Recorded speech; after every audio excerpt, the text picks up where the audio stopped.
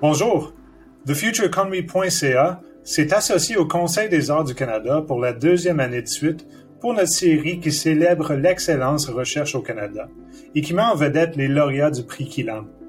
Dans cette entrevue, Mona Kiamé, qui est gestionnaire des prix du Conseil, s'entretient avec Michel Bouvier, qui est directeur général de l'Institut de recherche en immunologie et cancérologie.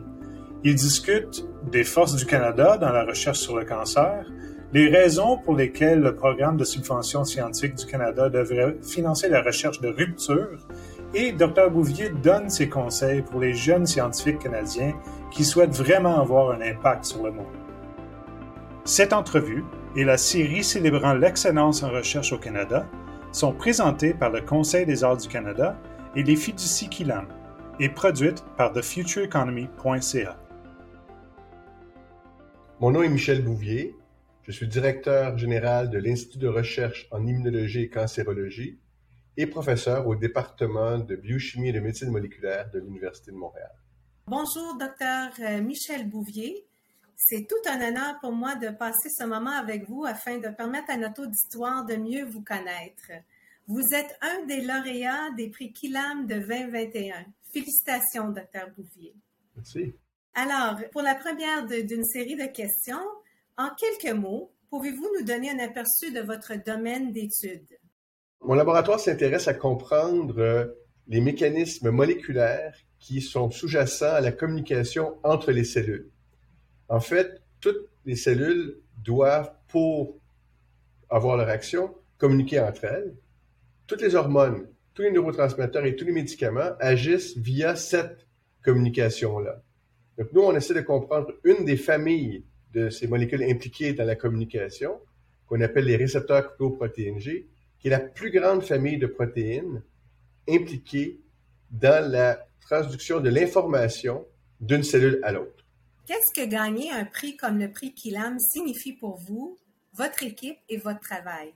Évidemment, c'est un grand honneur qu'un organisme comme le Conseil des arts reconnaisse les contributions scientifiques. Ça concrétise en quelque sorte, je dirais, la reconnaissance que la société a de l'importance de la recherche scientifique dans une société comme la nôtre.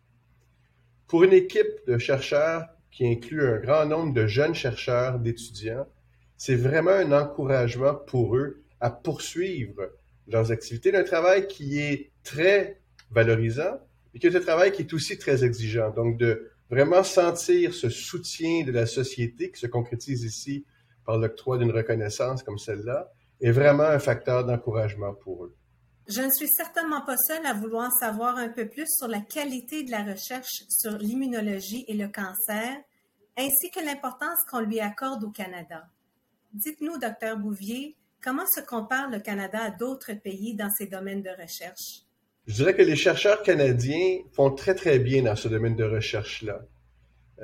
Spécialement dans certains domaines en particulier, le domaine des cellules souches cancéreuses, des vaccins thérapeutiques, en particulier dans les domaines du cancer du sein, de la leucémie, de d'autres cancers aussi, cancer du cerveau. Les Canadiens font vraiment très, très bien et ont une place de leader à l'échelle mondiale dans la compréhension du cancer et dans le développement de nouvelles thérapies contre le cancer, et en particulier des thérapies qui font appel au système immunitaire. Donc l'immunothérapie, les Canadiens jouent un rôle très important dans le développement de ce nouveau segment de la recherche qui vraiment prend une place très importante maintenant dans la thérapie contre le cancer. C'est encore plus frappant lorsqu'on compare les réussites des chercheurs canadiens au niveau de subventionnement par rapport à d'autres pays, par exemple. Donc, les Canadiens, je dirais, frappent au-dessus de leur poids, hein, comme on dit en anglais, punch over their weight, en recherche dans ces domaines-là, parce qu'ils se débrouillent vraiment très bien avec des moyens qui sont, tout compte fait, relativement moindres que ceux de d'autres pays, comme par exemple nos voisins américains. Et puis, il faut aussi reconnaître que l'importance de la recherche sur le cancer. Le cancer demeure une des maladies pour laquelle on a le plus besoin de nouvelles solutions thérapeutiques. Juste à titre comparatif, la COVID-19 a pris énormément de place dans nos vies. Dans les 18 derniers mois, ou à peu près, on estime à 4,3 millions le nombre de décès qui résultent de la COVID-19 et on a vu vraiment les efforts que notre société a mis en place pour contrecarrer cette pandémie-là. Eh bien, les chiffres pour le cancer, c'est plus de 10 millions de morts par année, année après année. Et donc, vraiment, de poursuivre cette quête pour des thérapies pour le cancer est vraiment quelque chose de très, très important pour notre société. Et le Canada est bien positionné pour aller de l'avant à ce sujet-là. Quelle est l'approche du Canada en matière de recherche en sciences de la santé? Qu'est-ce qui nous démarque et que devons-nous faire différemment pour réussir des découvertes révolutionnaires qui améliorent et sauvent des vies? En fait, le Canada a une approche qui est très structurée, assez traditionnelle. Et ce que le Canada fait particulièrement bien par rapport à d'autres pays, c'est de maintenir une infrastructure et une masse critique de chercheurs qui est suffisante. Notamment, on peut penser à des programmes comme la Fondation canadienne pour l'innovation, qui permet l'acquisition d'instruments de pointe et puis d'infrastructures de pointe. On peut penser au programme des chaires de recherche du Canada, qui permet de retenir et d'attirer les meilleurs chercheurs au monde, au Canada. Donc, de ce point de vue-là, le Canada fait très bien. Le processus d'investissement dans les projets de recherche demeure toutefois assez conservateur et averse au risque. Et le problème avec un programme subventionnaire qui ne veut pas prendre trop de risques, c'est le danger de tomber dans de la recherche qui est incrémentale, c'est-à-dire où on avance par tout petits pas, mais où on ne favorise pas la recherche de rupture, celle qui nous amène, qui est vraiment transformationnelle. Et donc ça, c'est peut-être quelque chose au Canada qu'on aurait besoin de travailler, d'être un peu plus aventureux peut-être, un petit peu plus entrepreneur, pour laisser les gens développer des idées qui sont plus risquées. Je pense que ça, c'est un des aspects.